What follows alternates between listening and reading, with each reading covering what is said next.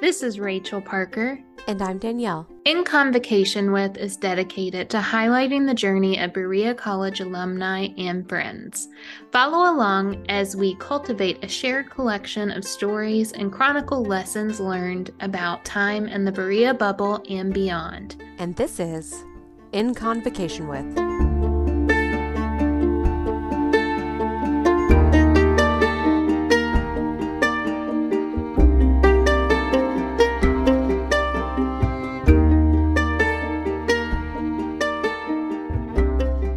Welcome to In Convocation With. We're so excited to have you today. Well, thank you, Rachel, and thank you, Danielle. It's really, really a pleasure to see the two of you, to be having this conversation. I haven't spoken or seen anybody from my alma mater, Berea, in a very, very long time. So this is great to be talking to you guys. Shuja is a policy researcher and former senior Afghan civil servant. He is the author with Professor William Maley of The Decline and Fall of Republican Afghanistan, Oxford University Press 2023.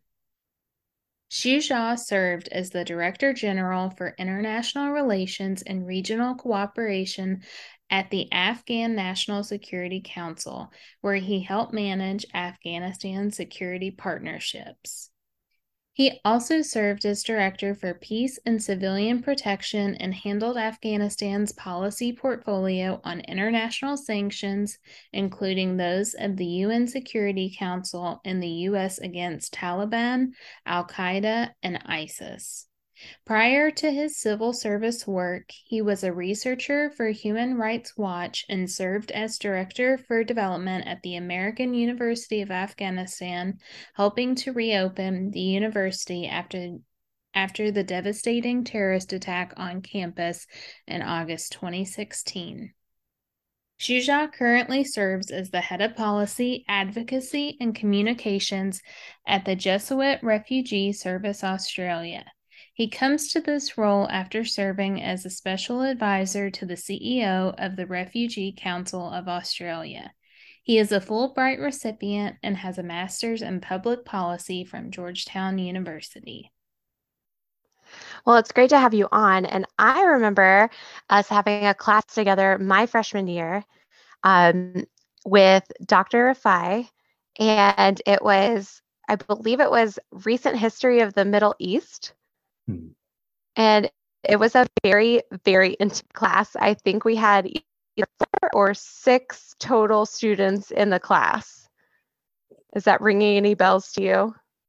It probably is one of those classes that I took. It's been 12, 14 years, but I know that Dr. Rafai was my thesis advisor. And so I remember each time we had these deadlines by which I had to submit the bibliography, submit the draft of so many chapters and all of that. Each time I submitted a draft, I thought I'd worked really hard on it. I'd give it to Dr. Rafai, he'd read it, we'd go to his class and meet with him, and he would say, I want you to go back to your room or to the library and really think about this topic. And I was like, I think I've done all of my thinking already on this.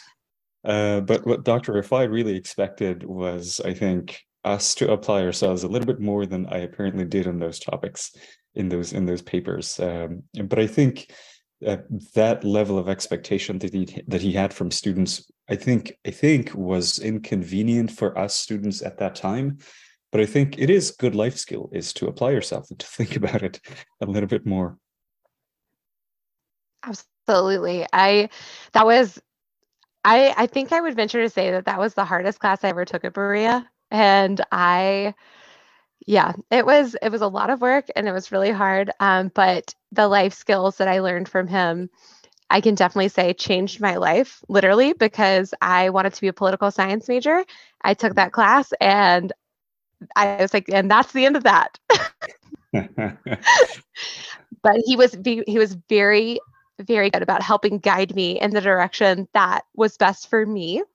And I'm so glad that he did. Yeah, those are the two sides of Dr. Rafai. Dr. Rafai, dream crusher and life shaper. It's a very good description of him. It is. So I remember pronouncing your name as Ahmed in school, Yes.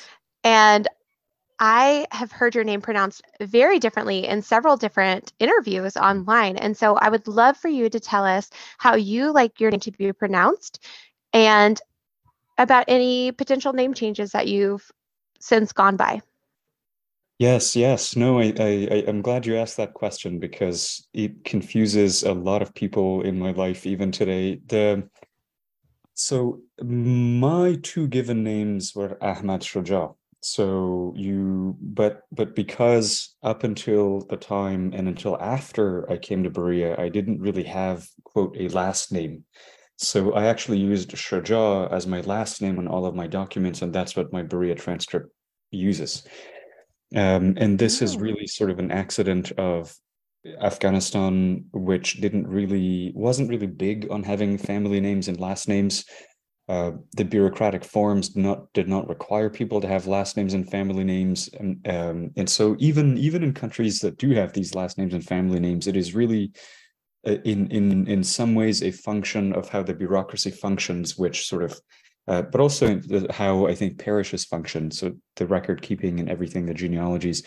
Afghanistan didn't have those structures in place to for people to have family names. But when I graduated from Berea, went back to Afghanistan. I applied for Afghanistan introduced digital passports. So I applied for a digital passport, and they said, "What is your family name?"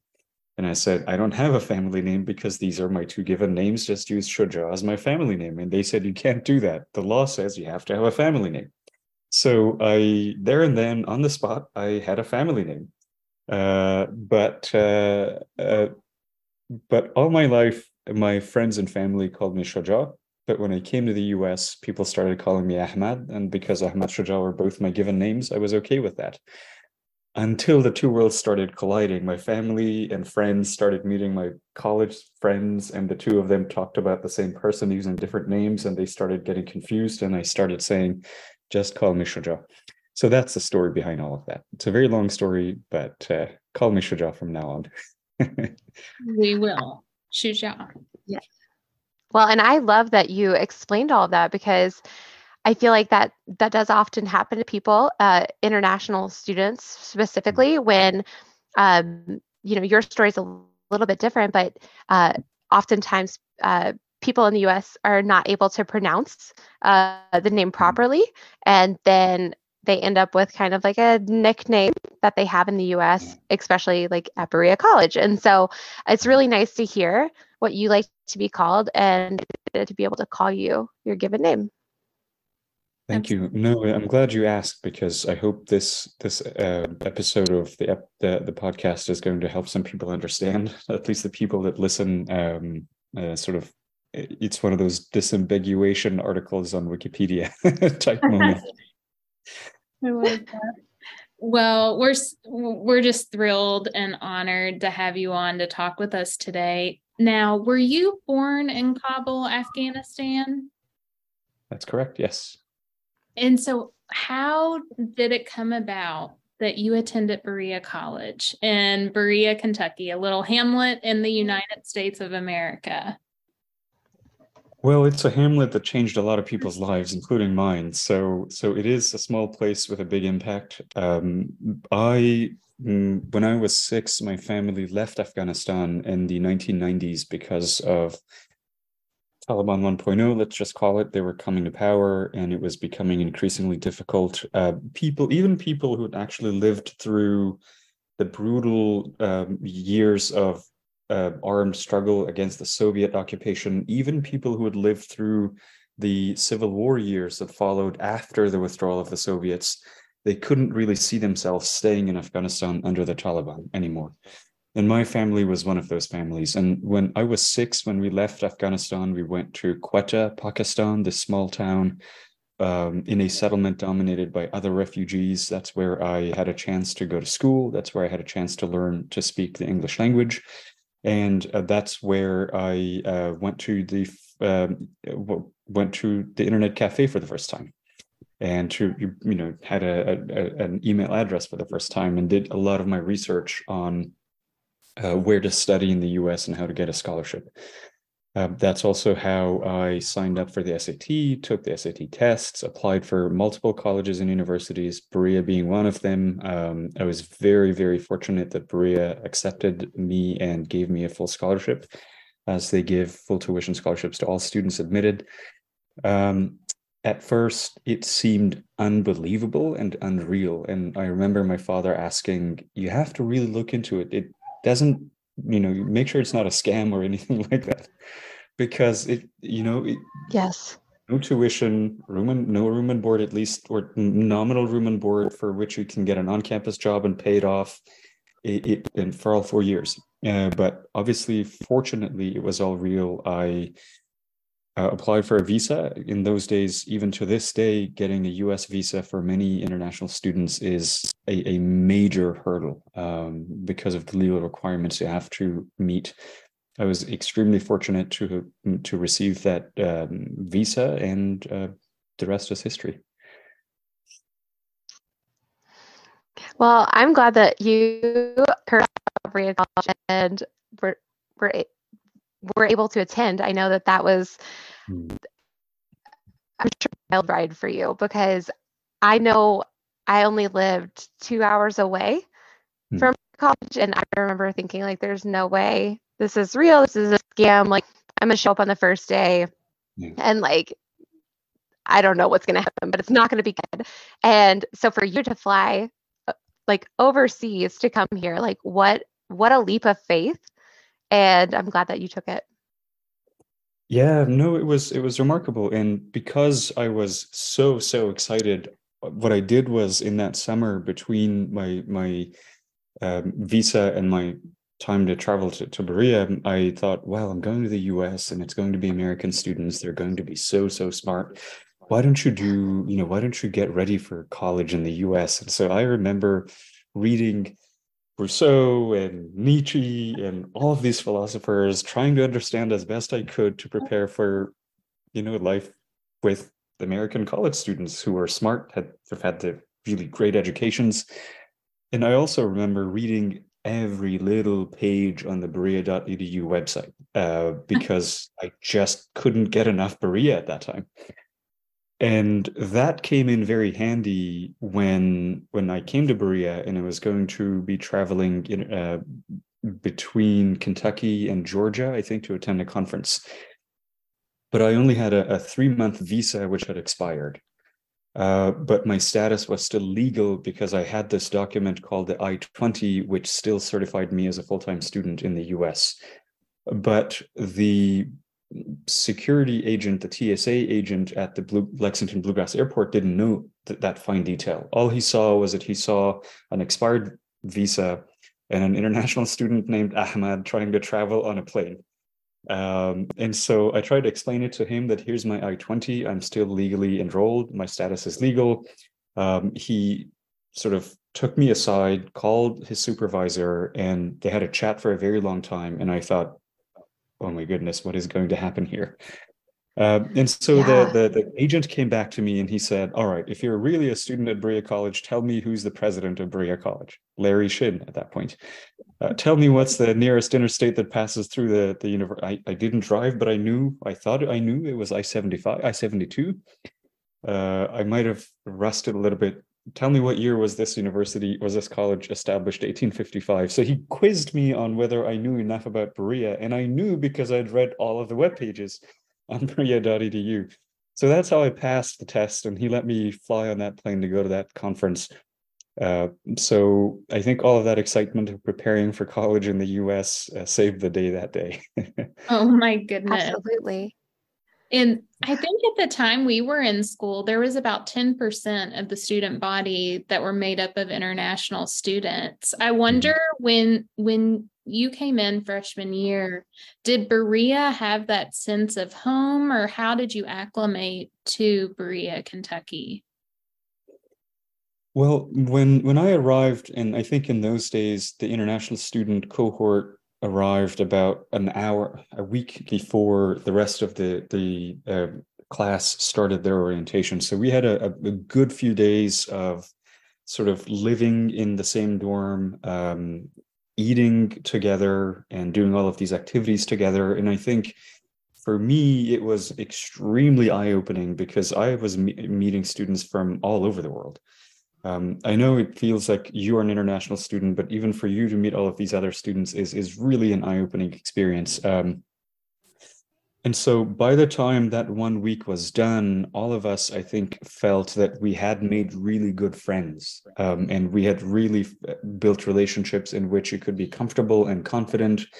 I remember my first week doing the orientation, my roommate was Clifford, and Cliff and I still stay in touch. So he did, he majored in something else, I majored in something else, but I think that friendship was struck the first day when we were roommates during the orientation period. So that's a long way of saying the international student cohort had this week of orientation that really, I think, helped us connect and make friends and feel like we belong to this campus community.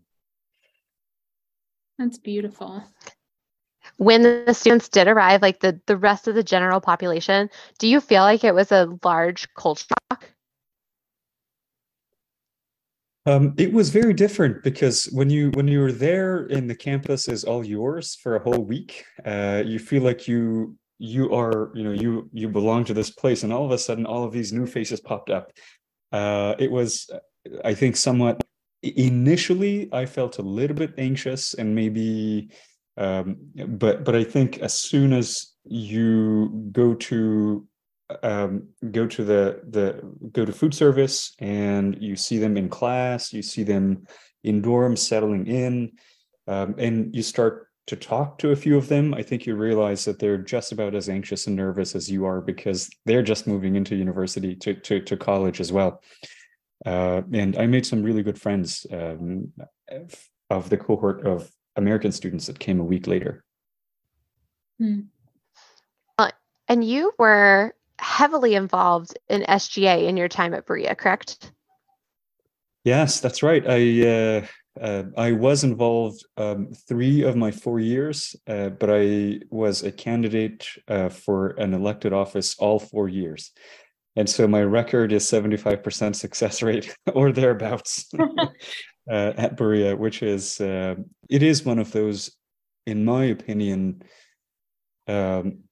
one of those experiences that really shaped my time in college, because I had not, when you grow up as a refugee in a different country, Pakistan, which has a democratic constitution, but the constitution has suffered because of coups and because of just political instability in general. And I lived through a coup in 1999 when then Army Chief Parvez Musharraf overthrew the then Prime Minister Nawaz Sharif. So I had experienced that, never voted in an election, never been a candidate in any election. And here was this campus community that enabled you to run for public office. And I thought, why don't you throw yourself in? And I did. And I think that really made a lot of difference in how I experienced the 4 years of college, in how I learned and was shaped as a person. So I was very grateful that the students voted for us, for me and Cliff in the first 2 years, and then for me and my other running mates later on. But it was for me a formative experience. And I remember that's my impression of interacting with you was from SGA my freshman year. And I think, were you president at that time? In my last year in 2010, 2011, I was president of SGA. Yes. And I just remember like being in meetings with you and thinking just how authentic you were and the empathy and kindness you showed me as a freshman. Like I remember interacting with you and just thinking, wow, he is such a leader. And also he cares deeply about these peace and social justice issues that are happening here on campus and around the world. No, thank you, Rachel. I think those were some very good times in the sense that the students for a Free Tibet was a movement at its peak, and it had a very strong presence on campus. We had a number of other very strong student-led organizations. I have no doubt that they still are there. It's just that I don't, see them or experience them very much at the moment. But those were some very good formative times, because it, at least for me as well, it opened my eyes to the whole China-Tibet situation. It opened my eyes to a whole number of other issues, and it becomes easy to care when you know. And I think the student organizations are extremely good at raising awareness about the many issues that continue to this day, I think, affect the lives of people around the world. Did you always know that you wanted to study political science during your time at Berea? Initially, I wanted to study journalism when I came to Berea, because I thought here is a good way for me to raise awareness about the difficulties and problems that people faced in Afghanistan, that the community I belong to, a minority community, had faced for many, many years. But Berea didn't offer a major in journalism at that time. So I switched to the next best thing, which is political science, and I never looked back.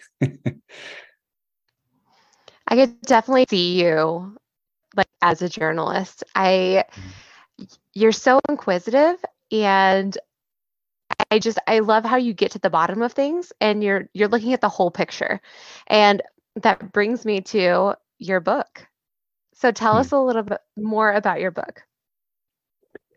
Yeah, thank you for asking about the book. When I was in Kabul, Afghanistan on the 15th of August of 2021, when the Taliban violently took over the country, I woke up that morning, put on my suit, took my little briefcase, and went to work thinking that this was going to be another day. I worked at the presidential palace in an international relations and regional cooperation role at the National Security Council. It was very clear when I got to my office that this was going to be a day unlike any other, because anxiety was palpable in the city, palpable within the presidential palace. Events transpired really rapidly, one after another, until it was clear that the president had left the country with his helicopters, 3 of them, and his closest allies and aides. So fast forward a lengthy series of events, lucky decisions, and people being very generous and kind, I was able to leave Afghanistan as the Taliban were coming into the city. And when I was still in quarantine for COVID in Turkey in August of that year, a longtime friend, Professor William Maley of the Australian National University, reached out, and he said, as we were having a conversation, he suggested whether we could author a book together. And it was something that I thought it was a great idea, in my view, because here was our opportunity to at least write an initial draft of our impressions of this moment in Afghanistan's history. And so we started drafting the book, which became known now as The Decline and Fall of Republican Afghanistan, in September of 2021. We finished the manuscript by early March and sent it off to the publisher, and it's out in the UK, in the US, and soon in Australia as well. Yeah. Well, congratulations. That is such a feat. And to that fast turnaround, I applaud you. And Rachel has read more of the book than I have had the chance to read at this point. But it looks incredible. And just the description is so in depth, and good job. Thank you, Danielle. It is a very wide-ranging book, and so it is a wide-ranging book in the sense that it talks about the big picture issue, as you mentioned in your earlier question, which is what were some of the early flaws in the constitutional design of Republican Afghanistan in 2001, 2002 that created the fissures that resulted in the political instability that reverberated throughout the whole 20 years of at least my adult life. Republican Afghanistan and my adult life, my professional life, my educational life, they coincide in many ways, and they do the same thing with millions of other people from Afghanistan. But we also look at factors that are external to Afghanistan, aid dependency, for example. We also look at factors that are internal to Afghanistan, the crisis of political leadership at key moments. But many countries around the world today we see are politically divided. They're dependent on foreign aid. They have instability and insurgencies. They also have troubled elections. But they may be what you call declining states, but they can continue in that state of decline for many years, including many decades, in fact. But rarely do you see a country beset with those kinds of challenges fall so dramatically and so quickly. And so our book tries to tackle that particular question of what happened that led to the fall of Republican Afghanistan. And there are particular chapters dedicated to American diplomatic misadventures, in my view, and we have plenty of analysis about that, but also the final days of Kabul, which is the last couple of years, and what were the Afghan military leadership and political leadership doing as the country was crumbling around them, and what they were not doing. And what was the role of our neighbors, Pakistan, the role of our strategic partners, the United States, and all of this. So there is a big picture look of constitutional design, political legitimacy, and dependency, but also a smaller picture look at the tactical decisions in the months and years in the lead up to the fall of Afghanistan. And like Danielle said, I did just start reading. It came out this week. The Decline and Fall of Republican Afghanistan was just released to the U.S. market this week. Is that correct? Good. That's correct. The 1st of May. And I have read through the second chapter, and I wanted to honor your process in the book, but I was very tempted to go to the end. There is an afterword called On Betrayal, and you set it up so it's enticing from the jump of the first chapter, where you say this isn't going to be a chronological account. It is going to be led by events and how they unravel. And it's just such an interesting concept as a writer to see a book that is academic and objective from someone who has this insight, this deeply personal insight to what happened on that day and the days leading up and after. I want to hop in here just because we do have about 7 minutes left. Could you kind of walk us through, from your time at Berea, how did you get to where you are now, and what are you doing right now besides your fantastic book that just came out? Thank you, Danielle. I graduated from Berea. I was offered a job to be the executive director of an organization at that point called the Foundation for Afghanistan in Washington, D.C.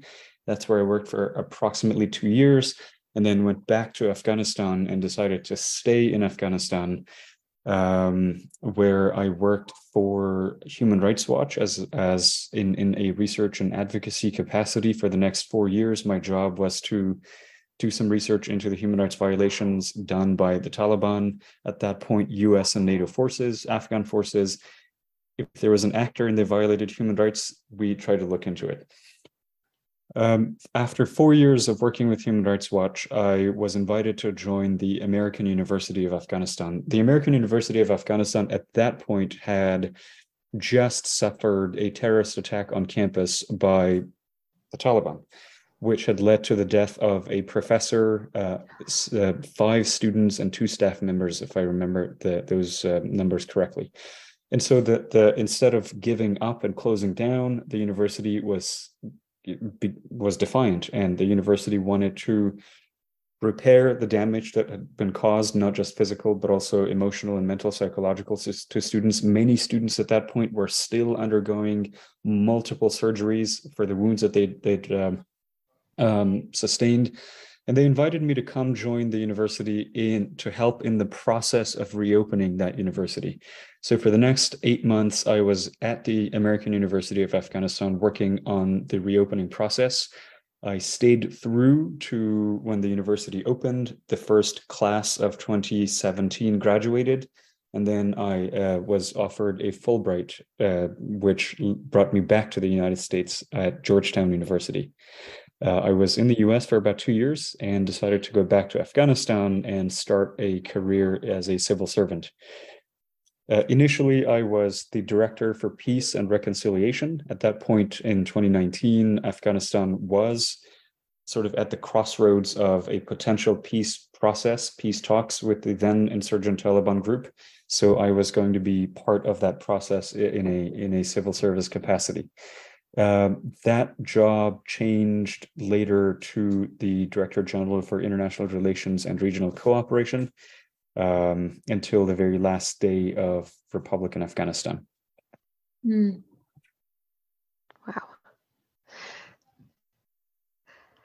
I love that your story is evolving. Like it has a lot of moving parts in the 12 years since the time that you graduated. And I think that that's so cool to show students that are currently in their programs now that it's not just you get a job and you stay in that job till you retire at 65. Your career is evolving, and just because one door might close or your time feels like it's come to an end internally, another door or window will open, whatever the phrase is for that. But I love that your story has a lot of different pieces to it. Well, thank you. I think that's a remarkable insight, because when you are a college student just about ready to graduate, everything can seem very important and momentous. Did you get a B- on a particular grade in the midterm? That can really switch you off for a whole week. And I think it is important to care about those things, but I think the bigger picture of life is that it evolves, it goes on, and it's important to keep that in mind. Is your first job out of college not coming up quickly enough? I applied to 85 places and got all of those rejections until I got a job. And I think it is very likely that you will experience a similar level of jobs not responding, jobs, rejecting and not giving you those jobs. It's part of the process. And I think it can be intimidating, it can be anxiety provoking, but at the end of the day, I think it evolves and you'll change. And this whole idea of one door closing and another opening has been my entire life. Refugee, the Berea door opened. When I went to Berea in 2007, my family was poor. But when I had a US education and I went back to Afghanistan, I went back as a middle-class person, able to afford a 50 Afghani cup of coffee and another one and a third one, which had not been the case before when I went to Berea. So I think life will take you places that you can't even imagine or even plan. So it's important to keep the bigger picture in mind, even as you care for your B- on the midterm. You're absolutely right. So what's going on in your world right now? What's next on the horizon with the publishing of your book, with your role living in Australia? What's next? Well, I live in Melbourne with my wife. We have an extra bedroom if there's a Berean who wants to visit Australia. It's a fantastic country, beautiful place. You're welcome to crash in our place, but I work as the head of policy, advocacy, and communications at Jesuit Refugee Service Australia. I'm also on the advisory committee of the University of New South Wales Caldor Center for International Refugee Law, which is effectively a think tank that works on climate-related displacement, refugee issues, and people seeking asylum issues. But that's work. Work will evolve and change, but we'll be in Melbourne, and we'll always be welcoming to a Berean or two or three who wants to visit us in Australia. I absolutely love that. And I know Rachel is raising her hand over there. She's like, take me to Melbourne. I'm ready. Ahmad, I'm sorry, not Ahmad. That is hard to make that change. Shuja, it has been so phenomenal to have you on today. Rachel and I have actually had your name on our list since the beginning of our podcast, and we were so nervous to ask you. So thank you for saying yes to coming on today. That's very kind of you. Thank you very much. It has been a genuine pleasure to speak to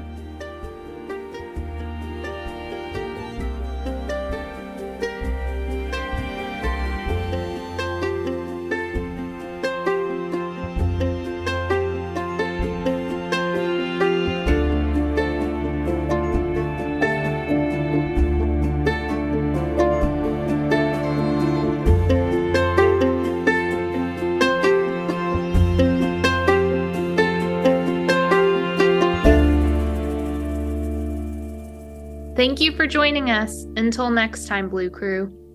Walks on Chestnut.